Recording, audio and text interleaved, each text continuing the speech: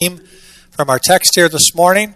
And then also on the back I have discussion questions, which hopefully you will be using in your families or talking together and working through based on the sermon here.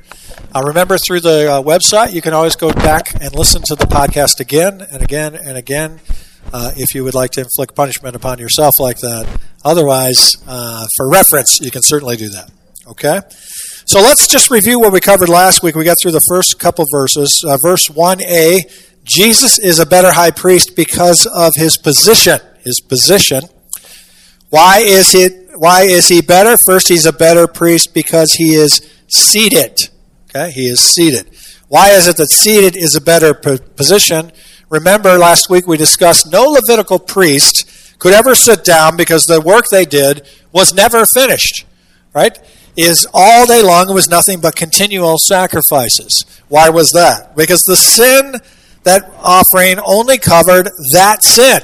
If you left there and sinned again on your way home, guess what? That's right, back again you went to make another sin offering on your behalf. So the only way a priest could ever sit down would be if people would just stop sinning, which is why no priest ever sat down. And even if he wanted to sit down, there was no place in there for him to sit down anyway. There was only one seat in the Holy of Holies, and that was the mercy seat, and only God's Shekinah glory would sit upon that seat. No one would even dare to try to sit down there. It would be instantaneous death.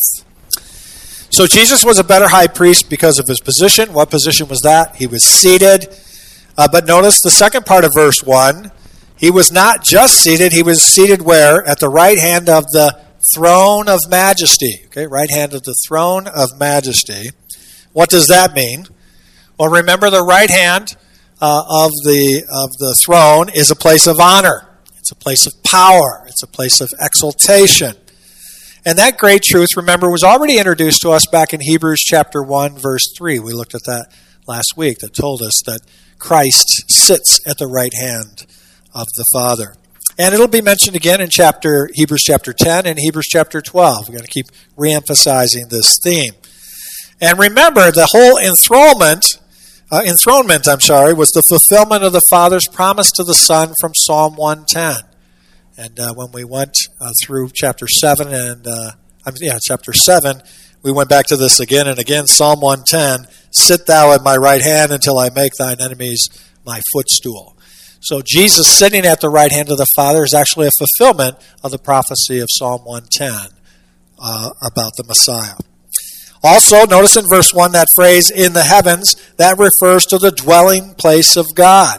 Remember at the tail end of chapter 7, it told us that the earthly high priests, the Levitical high priests, were priests based out of weakness, but not our great high priests. And so, rather than an imperfect human priest who can only enter the Holy of Holies once a year, who can never stay there very long, much less sit permanently, we have a great high priest who's seated at the right hand of the throne of majesty in the heavens. Again, the whole point here was, remember, we have a group of Christians, right? Some are professing Christians, some are believing Christians, and then we have also in that church that's listening to this epistle, we have those who are unsaved. Right now, he's really directing it towards believing Christians and professing Christians. And he is saying, why would you even consider going back to that old system? Why would you go back to that system, which was just a shadow, a copy, if you will, of what was really going on in heaven? Not only did the high priest of Israel never sit down in the tabernacle, he never sat down on a throne. Only Christ could do that because he's not from the Levitical order of priests. He's a priest from the order of Melchizedek. He is both a king and a priest. Okay? So, again, Jesus is better because of his position. What position is that? Seated. Secondly, he's not only seated, he's seated at the right hand of the throne of majesty. Not only could no Levitical priest ever sit down, they could never even imagine doing that, but our high priest can and did. So, verse 2, we saw here last time, verse 2, a minister in the sanctuary, in the true tabernacle which the Lord pitched, not man. So Jesus is a better high priest because of his place in your notes. Our text tells us he's a minister. That's actually two Greek words. latreo, which means belonging to the people, and the other word is ergon, in Greek means to work. So the minister is somebody who works on behalf of the people. Okay, that's what a minister is supposed to do. Is one who works for the sake of or on behalf of the people, which means that Jesus Christ, our great high priest, exalted in the heavens, seated at the right hand of the Father, on the throne of majesty, is ministering on your behalf even now. Even now. Notice that word sanctuary, that word hagios in the Greek means the holies. That's heaven, my friends. This is where God's holy of holies is. The true holy of holies is where God's throne is. God has a holy place in heaven, and that's where Jesus ministers. Notice also that he calls it a true tabernacle. Again, this is all from last week, a true tabernacle. That word true means genuine. Okay? Not true as compared to false, but true as compared to the real versus, or the genuine versus the counterfeit. And that's where we'll pick up from this morning as the author of Hebrews continues with his main point. Jesus is a better high priest. And we're going to look then and start unpacking verse 3. But before we do, let's go to the Lord in prayer, ask him to bless our time together in his word. Heavenly Father, thank you, Lord, again for the truth of your text. Lord, it challenges us in so many ways. It encourages us, it exhorts us, often rebukes us. But I pray we'd have open hearts and minds to your wonderful truth, that we would receive your word, not just being hearers only, but doers of your word as well. We wouldn't just receive it and say, boy, the person next to me really needs to hear this, but rather say, Lord, what would you have me do with this first in my life that will bring you honor and glory? And so, Father, that's our heart's desire here this morning as we open up your wonderful text. May you be glorified in and through it all. In Christ's name we pray. Amen. So again, just to recap, Jesus is better because of his position. What is that? Seated. Where is he seated? Throne of majesty. He's also better because of his place. Where is that? He ministers in the sanctuary. Sanctuary. This is God's holy of holies in the heaven. It is the true tabernacle of God. True tabernacle of God. Let's look at verse 3 then together. For every high priest is appointed to offer both gifts and sacrifices. So it is necessary that this high priest also have something to offer. Verse 3 is basically a repeat of what he said in chapter 5, verse 1. Basically, is restating the same thing. We are reminded at the very essence of what it means to be a minister in the priesthood includes some essential functions. If you're going to be a high priest, if you're going to be a priest, you're going to minister to the people, you're going to work on behalf of the people. There were certain functions that a priest had to do that were included in that. One of which was mediation between God and man. They were the mediator. They would take God's message and give it to God's people, and then they would pray and intercede, if you will, on behalf of the people to God. And so they were a mediator between God and man. They were a buffer, if you will.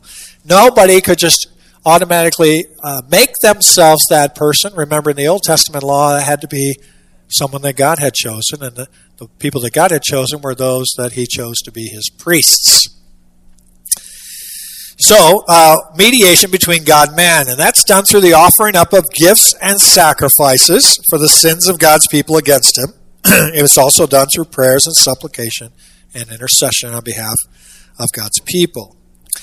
Incidentally, all the verbs in verse 3 are all present tense, which means that there were sacrifices going on at the time of this writing. So in other words, when this was being written, the temple was still standing, and there were still sacrifices going on. So when they're talking about this here in verse 3, every point is appointed to offer both gifts and sacrifices. All those are he's speaking about at that time. That's still going on. So these professing believers could see that priests were offering up gifts and sacrifices at the temple in Jerusalem, but how did they know that Jesus was actually ministering in the sanctuary? Has anyone actually seen Jesus minister as a high priest while on earth? They certainly had not seen him minister in the heavenly sanctuary. They knew under the law that every high priest needed to offer gifts and sacrifices. But if Jesus is our great high priest, what is it that he was going to offer as a gift and a sacrifice? After all, I just told you that he is seated and that his work is done once and for all. Being a high priest isn't an honorary title, it's a functioning title, right? So what exactly is Jesus doing is the question. And so the author simply states it. Every high priest is appointed to offer gifts and sacrifices, so it's necessary that this high priest also has something to offer. Now there are two kinds of sacrifices in the Old Testament that you should know about. There were meal offerings, grain offerings, drink offerings. They were all bloodless offerings. That's one kind, okay? Bloodless offerings. The other types of offerings included the blood offerings, right, where the sin sacrifice, right, all of those were called sacrifices. So you have gifts, which are bloodless offerings, and then you have sacrifices, which are offerings that include the blood, okay? Every priest was expected to offer both as commanded by God in his law. Now we understand and have already talked about Christ's perfect sacrifice, which he offered on his blood upon the mercy seat when he offered himself as the sacrifice once and for all, right? Once and for all. We saw that in Hebrews 7, verse 27. His sacrifice was once and for all. That's why he was seated, right? There was no need. Where the Levitical priests were offering continual sacrifices, Christ's sacrifice was sufficient for all sin, past, present, and future. Well, he is going to come back to that again in chapter 9 and chapter 10, but here he just kind of passes by it, just kind of waves at it, but we'll go in greater depth in the next two chapters. So we understand that Jesus offering the perfect once and for all blood sacrifice for himself, but what about gifts? What is it that Jesus is going to offer as a gift? That's the function of a high priest. What gift is he going to offer? And this is where I found Dr. MacArthur's explanation the best regarding gift offerings of Jesus, our great high priest. And he writes this: in the Old Testament, all of the meal offerings had to do with thanksgiving and dedication. So when someone brought a meal offering, they were thanking God and then dedicating their life to God. That's what was the point of all those bloodless offerings. They were offerings of thanksgiving and dedication. It was an act of dedication. It was not atonement for sin. It was a personal dedication or a personal commitment. And so what he's doing is praising God and thanking God and acknowledging God in his life and committing himself to live for God. That's what the priest would be doing on behalf of whoever was making those gift offerings. So that's what those sacrifices or gift offering meant. And so we see that Jesus is still continuing to do this. And how does that happen? Well, none of us can praise God or can dedicate ourselves to God or can truly even worship God or truly even thank God unless we do it through whom? Through Jesus. We always come to God by him. And so in a sense, Christ continues even now to minister gifts to God. Our gifts, as we bring thanks to God, as we bring praise to God, as we bring the worship of our hearts to God, and the dedication of our lives to present them to God, Christ takes those gifts of our thanks and our praise and our worship and our dedication, and he offers them to God as a gift of his children. So Jesus' blood sacrifice was a once and for all atonement for sin, but his gift offering continues. Remember last week we talked about his intercessory prayer. That's one part of what he's doing. And now we have this gifts where he takes our prayers and lifts them and gives them to the Father as a gift. So again, Jesus is better because of his position. What position is that? Seated. Okay? Indicating his work was done once and for all. Secondly, he was not only seated, but seated where? At the right hand of the throne of majesty. Second, Jesus is a better high priest because of his place. He ministers in the sanctuary. This is God's holy of holies in heaven. It's the true tabernacle of God, not made with human hands. Third, Jesus is a better high priest because of his gifts and sacrifice. Christ takes our thanks, our praise, and our worship and our dedication, which can only be accomplished with and through him, and he offers them to God as a gift. Christ's sacrifice was a once and for all sacrifice. Now let's look at verse 4 then together. Now if he were on earth, he would not be a priest at all, since there are those who offer the gifts according to the law. There's a lot of consternation about this particular verse, but it really is pretty straightforward in its understanding. If Jesus were a priest on earth, he would not be qualified. That's hard to believe. Why not? Well, he's not from the tribe of Levi. So it was impossible for Christ to fulfill his priestly function in the tabernacle here on earth, because God had commanded only the sons of Aaron from the tribe of Levi were permitted to function in the earthly tabernacle. So all this verse is saying is that it would have been redundant, would it not, to have Christ just be another priest under the law. He's not even from that order. He's not even from that tribe. He's disqualified from serving that way anyway. Had Jesus even attempted to operate in the tabernacle, he would have been an intruder. And the gifts he would have presented, as well as the sacrifices he's offered, would have been unacceptable, because God had commanded something different. He would not have been considered a priest, and therefore could not have had a ministry in that tabernacle. Therefore, in order for him to function as our great high priest, it was necessary that he be provided with a better sanctuary. And since his ministry is on the basis of a resurrected life, that new tabernacle cannot be an earthly tabernacle. It needs to be a heavenly one, in which a resurrected high priest can minister. And that, of course, is the true tabernacle, not crafted by human hands, but the genuine, true tabernacle in the Holy of Holies in heaven. That's where Christ is ministering even now. So again, Jesus could not minister as a high priest in the earthly tabernacle, for your note following. He was not from the tribe of Levi, and thus was disqualified according to the law. And thus his ministry would be done in a better sanctuary. A better sanctuary. Let's then look at verse 5. He says, we'll pick up from verse 4 again. He would not be a priest at all, since there are those who offer the gifts according to the law, who serve a copy and shadow of the heavenly things.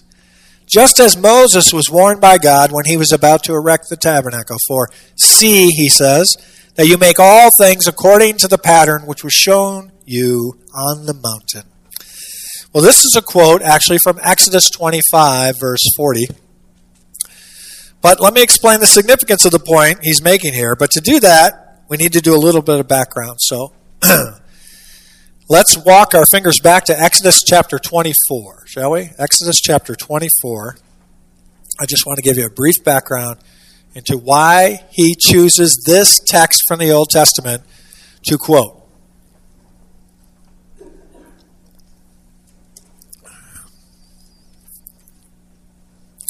Exodus 24. So I have Genesis, then Exodus, second book of the Bible. Exodus 24, beginning in verse 3. Then Moses came and recounted to the people all the words of the Lord and all the ordinances. And all the people answered with one voice and said, all the words which the Lord has spoken we will do. And Moses wrote down all the words of the Lord. And then he arose early in the morning and built an altar at the foot of the mountain with 12 pillars for the 12 tribes of Israel. So here we see that God has already given them his commandments to Moses, and Moses has written them down, and the people had promised to obey. Moses has not received the commandments on the stone tablets yet. That's still coming up. And he's not received any instruction about how to build the tabernacle yet either. That will happen later when Moses proceeds to the mountain and remains there for 40 days and 40 nights. But before this takes place, God is going to reveal himself in a marvelous way. to the elders of Israel, as well as to Moses and Aaron and Nadab and Abihu. Now look at Exodus 24 again, verses 1 and 2. Then he said to Moses, come up to the Lord, you and Aaron and Nadab and Abihu, and 70 of the leaders of Israel, and you shall worship where? At a distance. Moses alone, however, shall come near to the Lord, but they shall not come near, nor shall the people come up with them. Remember, we looked at this before, where God had said, when my presence is here, you cannot approach me any way that you choose. Matter of fact, you remember in Exodus 19, I believe, he said, hey, you guys stay back. Don't even let the animals come and touch their paw on the mountain, right? Or they will be destroyed. Don't even let them come up. Now look at verses 9 through 11 in chapter 24 as we move forward. So then Moses went up with Aaron, Nadab, and Abihu, and 70 of the elders of Israel. And they saw the God of Israel, and under his feet there appeared to be a pavement of sapphire, as clear as the sky itself. Yet he did not stretch out his hand against the nobles of the sons of Israel. And they saw God, and they ate, and they drank. Now this is an intriguing text, to say the least, because men could not look upon God without dying. So previously we saw in our study in Hebrews that God had placed a very strict boundaries on where man could and could not approach God.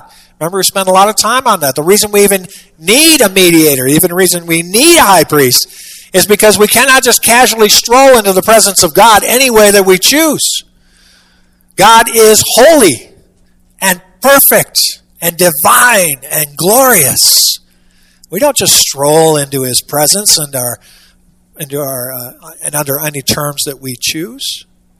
He is God Almighty. Well, remember back in Exodus 19, again, now even the animals weren't allowed to venture upon the mountain. Yet somehow God seems to make an exception here. When we read verses 9 through 10, which I just did, you can hardly avoid the conclusion that these elders and priests and Moses are given a little glimpse of heaven, a little foretaste of heaven. Now, we don't want to read into the text more than what's there. Maybe they never lifted their eyes above just the waist level. We don't know. We're not sure what happened here. But something is going on. And if this is what God had revealed to these leaders, what more did he reveal to Moses? Now turn to Exodus 25. Look at verses 8 and 9. So now he commands them, let them construct a sanctuary for me, that I may dwell among them, according to all that I'm going to do what? Show you as the pattern of the tabernacle and the pattern of all its furniture, just so you shall construct it. So at some point within the 40 days and nights, the Moses is on the top of the mountain, and God gives him a very detailed revelation of how he wanted this earthly tabernacle to be constructed. And then we see that in Exodus 25, verse 40. That's what was quoted earlier. So look at that. Exodus 25, verse 40. See that you make them after the pattern for them, which was what? Shown to you on the mountain. Now look at Exodus 26, verse 30. Just go one chapter to your right. We see the same thing again. Then you shall erect the tabernacle according to its plan, which you have been shown in the mountain. And then again in Exodus 27, verse 8. You shall make it hollow with planks as it was shown to you in the mountain. So they shall make it. Actually, we can actually even find this repeated again in the New Testament in Acts chapter 7, verse 44, in Stephen's great sermon, where he talks about this as well. As it was shown to you, as it was shown to you, as it was shown to you. But here's what I don't want you to miss. God gave the elders of Israel this extraordinary revelation of himself in Scripture that very few in Scripture are ever afforded.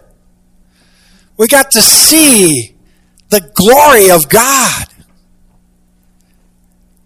Think of the impact that would have made on you if you saw with your own eyes just a glimpse of God's Shekinah glory. Because everywhere we see it in Scripture, where they come into the presence of God's glory, they immediately fall on their face and cry, "Woe is me! I am a sinner, unclean."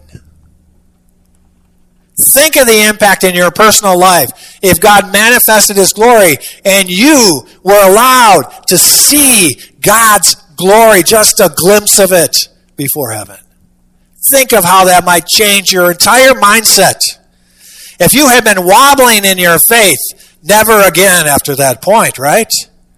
You have seen it. You're not just walking by faith. Now your sight is actually confirming your faith. Think of the assurance you would have. And then think of Moses and how much more was given for him to see. Now turn to Exodus 32.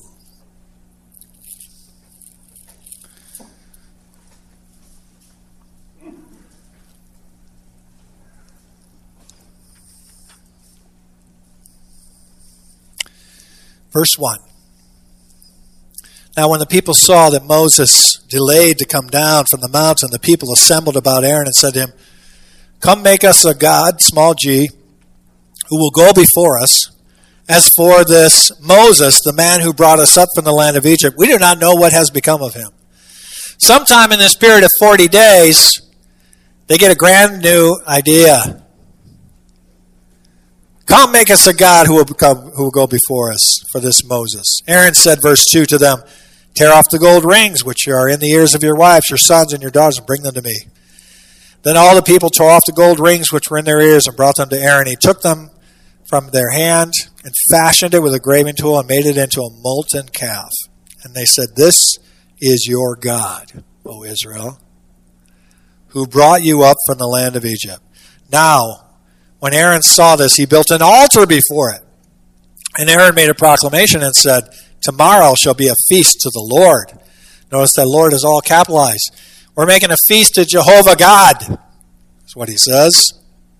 So the next day they rose early and offered burnt offerings and brought peace offerings. And the people sat down to eat and drink and rose up to play.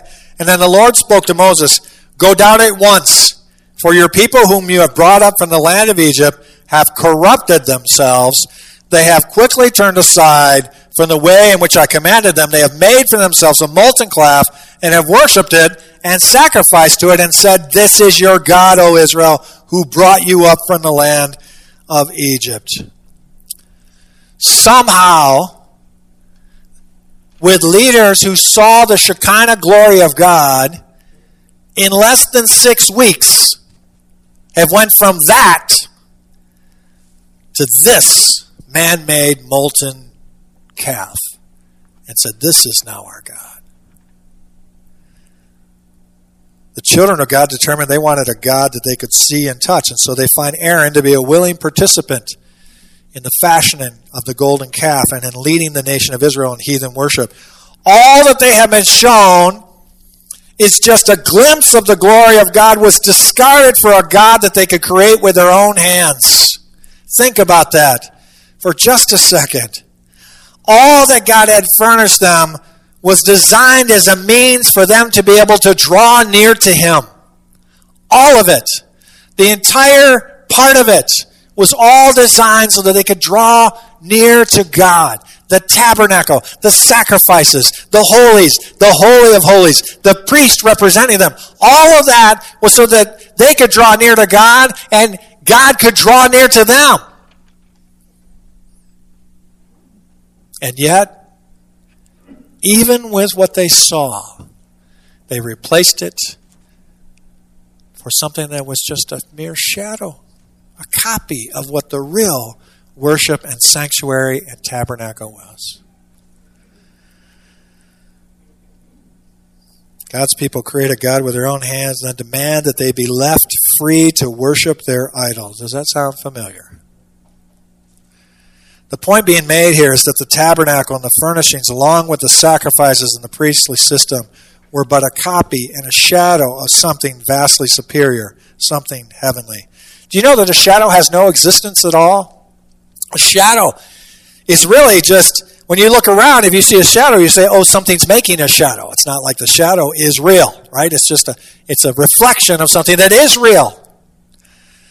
In the same way, the Levitical priesthood was just a copy or a shadow of the real ministry that was being done by our great high priest in the true tabernacle, in the sanctuary of God in the Holy of Holies. You know, when I was growing up, my stepdad would build these intricate model clipper ships. They were probably 4 foot long and had lights in them and rigging and sails, and it would take hours upon hours to... I mean, it's an amazing feat of great patience from a man who often exhibited very little of it. But yet somehow when he was doing that, he had all the time in the world. He always demonstrated great care and built these amazing models. But you want to know something? As beautiful and intricate as those models were, they actually served no practical purpose at all. I mean, they collected a lot of dust, and they were a real pain to try to clean and dust, but there was no practical purpose for it. They were never going to carry any passengers. They were never going to carry any cargo. For that matter, they would never even sail. Not that we didn't think about throwing them in the water sometime, but they were just copies of the real clipper ship that sailed the world. And so no matter how much time and care and patience my stepdad spent in building them, they would never be as good as the real thing. They were mere copies or shadows of the genuine clipper ships. My friends, it's so easy for us to forget our great high priest and chase copies and shadows in our own lives. We were talking about it this morning a little bit, about worldliness and how easily it creeps in and how deceptive and subtle it is. And if you're not careful, you could start to believe that those things are really important in your life, that they have great value in your life. But none of that will ever be as good as the real thing, the most important thing, our Lord and Savior Jesus Christ. All of those are just mere shadows and copies of things that we try to stuff it into that emptiness of that hole inside of us, hoping that it fills us up when only Christ can. They're just mere shadows and copies of what Christ gives us through a resurrected life. As you follow the flow of argument here, our great high priest, unlike the Levitical priest, is seated at the right hand of God in the throne of majesty, which is in the heavens. We have a high priest who ministers, whose place of ministry is at the Father's right hand. Think about that. There's no more powerful place in all of the universe than right there. The sanctuary in which he serves is no mere shadow. It is the reality of a heavenly sanctuary. It's the true tabernacle, established by Christ, not by man. Every high priest needs to offer gifts and sacrifices of some kind. And this, our high priest, our Lord Jesus, also needed something to offer. He offers our prayers of thanksgiving and thankfulness and a dedicated life as a gift to the Father. And of course, he offered his own life as the perfect sacrifice once and for all. If he were an earthly priest, he would be redundant. The Levitical priest functioned in an earthly tabernacle, offering sacrifices prescribed by the law. That's why you never read in Scripture Jesus doing that. They serve in a tabernacle that's a copy or a shadow, representing something vastly inferior to what exists in heaven. And this is why God warned Moses to construct the earthly tabernacle so that it would reflect the greater heaven reality, that reality, what he was given a glimpse of on Mount Sinai. Thus, his priestly ministry is better. Jesus is a better high priest. God graciously gives us these earthly shadows to meet our needs for the moment, but all of it is in preparation for when we come into the real sanctuary with our true high priest. Someday, beloved, we will be there. Someday, we will be there. Let's go to Lord in prayer.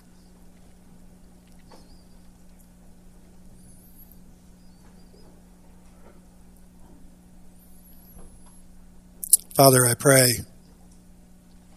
as we think about the things that we embrace in our life that are mere shadows and copies, Father, how easy it is for us to get caught up in those and believe that those have any real value, these temporal things that we place such a high priority on in our life.